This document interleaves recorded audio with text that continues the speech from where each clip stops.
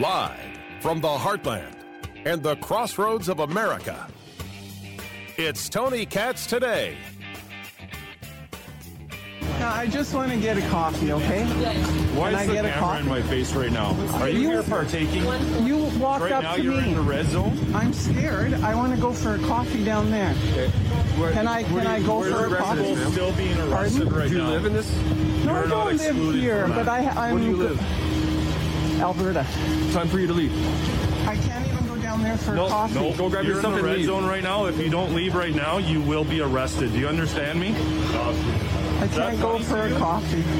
Grab your stuff, because if we see you, we'll be patrolling all day. If we see you again, it'll be different. Leave. Take your camera and get out of here. It was at that moment where a police officer in Ottawa grabbed the camera of a Canadian citizen, said, "Get out or you're going to get arrested." Canada has shown an ugly side of itself over the last few weeks, none uglier than the last few days. Tony Katz Today. It's so good to be with you. 833-468-8669. 833-GOT-TONY is the number. The audio I just played, you can see the video over there at Rumble, rumble.com/Tony Katz, TonyKatz. You'll be able to see it for yourself. You'll also find videos of mounted police riding through protesters who were not engaged in any violence at all. You will see police officers trying to gain access to a coffee shop, demanding that it close because it's in an area where protesters are, and they had the audacity to serve the protesters. Now, I say to you, Canada is not America. Different values, different rules. But is this what we think of our neighbor to the north? Andrew Lawton joins us right now, Canadian broadcaster and columnist. He is the journalism fellow at True North, TNC.news. He is also the host of the Andrew Lawton Show. And Andrew, I almost want to ask you to start from the beginning here, because the beginnings of what we're seeing aren't necessarily connected to the trucker protest regarding mandates of vaccines, but rather to Canada's rules about lockdowns at the beginning of COVID. Do I have that right?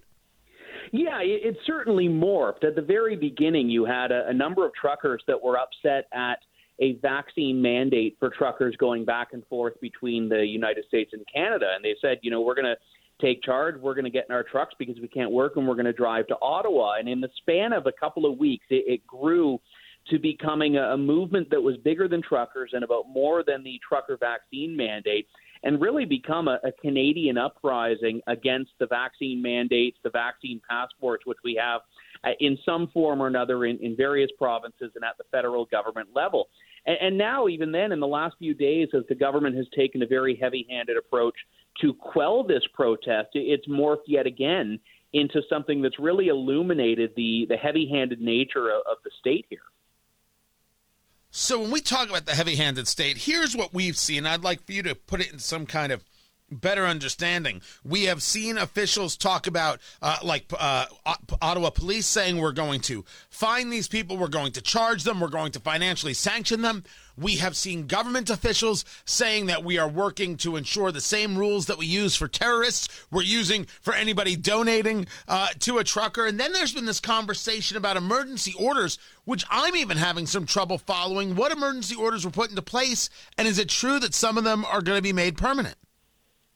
So this is a very important point you raised here, Tony. So last week, the government invoked the same law that it would invoke if we were in a state of war.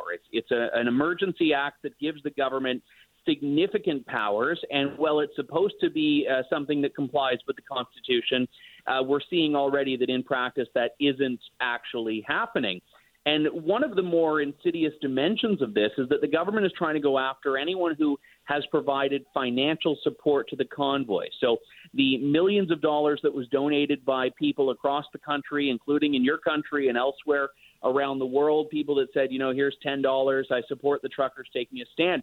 The government is trying to and has succeeded at putting legislation forward that allows banks to freeze bank accounts. Now, the government's saying, oh, no, we're only going after the really big ones. We're only going after the organizers.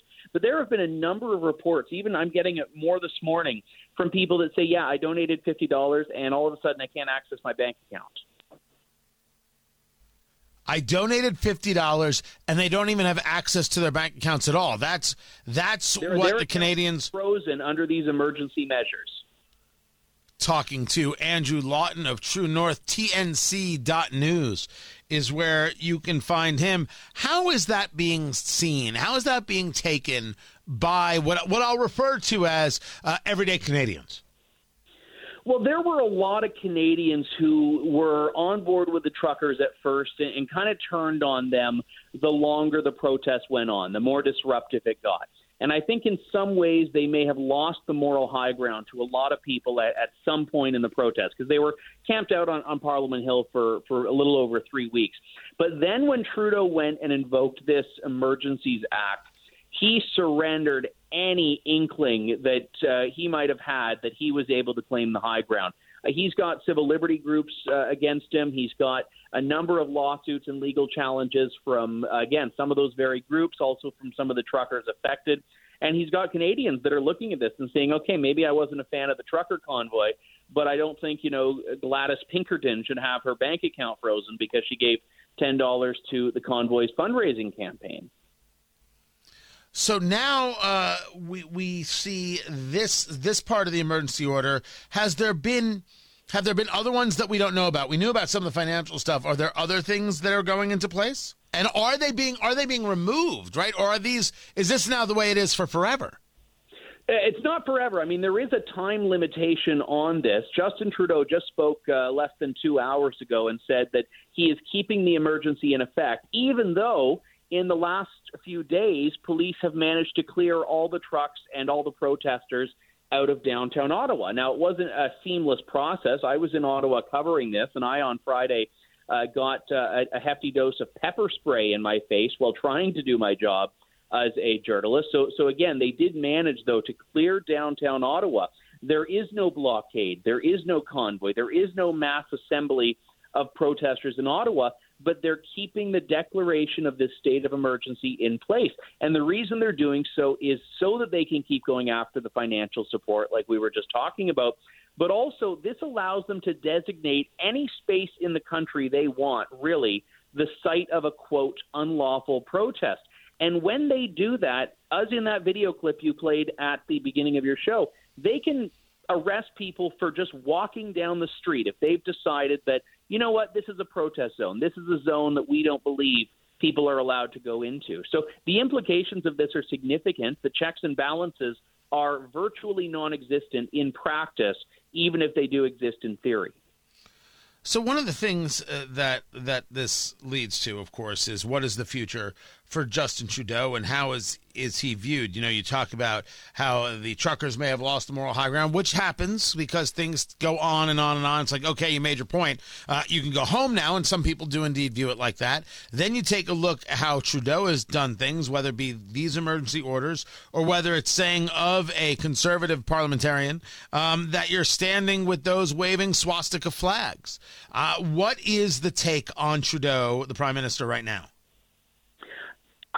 It's tough to say because here's a guy that has historically been really Teflon-like. He has managed to weather scandal after scandal after scandal because he does have that celebrity appeal to a lot of Canadians. Although, again, when people are seeing footage of protesters being brutalized, of an Indigenous woman getting knocked down by a horse and ending up in hospital, this does not reflect kindly on a prime minister who, again, for the first time in this country's history, is invoking this particular act. I mean, not during 9/11, not at other points of COVID, not at other national crises, but he's invoking it now when there were a few hundred truckers and several more protesters there. So I do think it's going to be a challenge. He's got members of Parliament voting tonight on whether to affirm, basically, the Emergency Act. And if he loses that vote, I don't believe he'll be able to stay on as Prime Minister. He will not have a mandate. However, I do think it's going to pass. I think he's got enough support from the parties that are even further to the left than his is. So this all leads us to two, I think, maybe more than two, but two interesting places. First was, of course, the question about what is the future of Justin Trudeau, and second is what is the future of Canada. There are moments that do have an effect, and there are moments that we're told have an effect. In the United States, of course, we're told that January 6th and a riot at the Capitol had an effect. I'm here to tell you the riots that took place across the United States for 2 years had far more of an effect. What we have seen over the last, we'll call it 30 days in Canada, how long does this stick with Canada? Has this changed people's perceptions from within? The perceptions of citizens on how they view government and what kind of nation they are? I think it has to. We're not like the U.S. We're not a country that was born of rebellion or born of revolution. So we don't have that experience baked into our DNA. So that's why this was such a watershed moment for Canada and for Canadians. And even just looking at COVID specifically, the Canadian pandemic experience has been a lot more restrictive than the American pandemic experience. We've had lockdowns that have been in place for much longer. In some parts of the country, more severe lockdowns. In my own province of Ontario, not too far from where you are, you can't, until I think March 1st, go to a restaurant to eat if you're not vaccinated. You can't go to a concert or a movie theater. So these restrictions have remained in place when everyone else around the world has started to lift them. And I think that for Canadians to finally say we've had enough and take a stand, like they did with this protest, was itself a turning point. Now, whether that was a flash in the pan or whether that's enduring, I don't yet know. But I do think it was a change that cannot be ignored. Andrew Lawton from True North, TrueNorth, TNC.news. I appreciate you taking the time. By the way, pepper spray to the face. How you feeling? I'm feeling much better. I regained my vision after a little bit of time. Ended up having to take a quick trip to the emergency room and enjoy the splendor of Canadian healthcare. But I am all recovered now and was back at it the next day. But it was free. Wasn't it great? Yeah, but the pepper spraying was also free. I could have done with neither. Okay, well, if you're going to be that way about it. Andrew Lawton, I appreciate you taking the time. As always, we'll check in with you in the future. More to get to. I'm Tony Katz.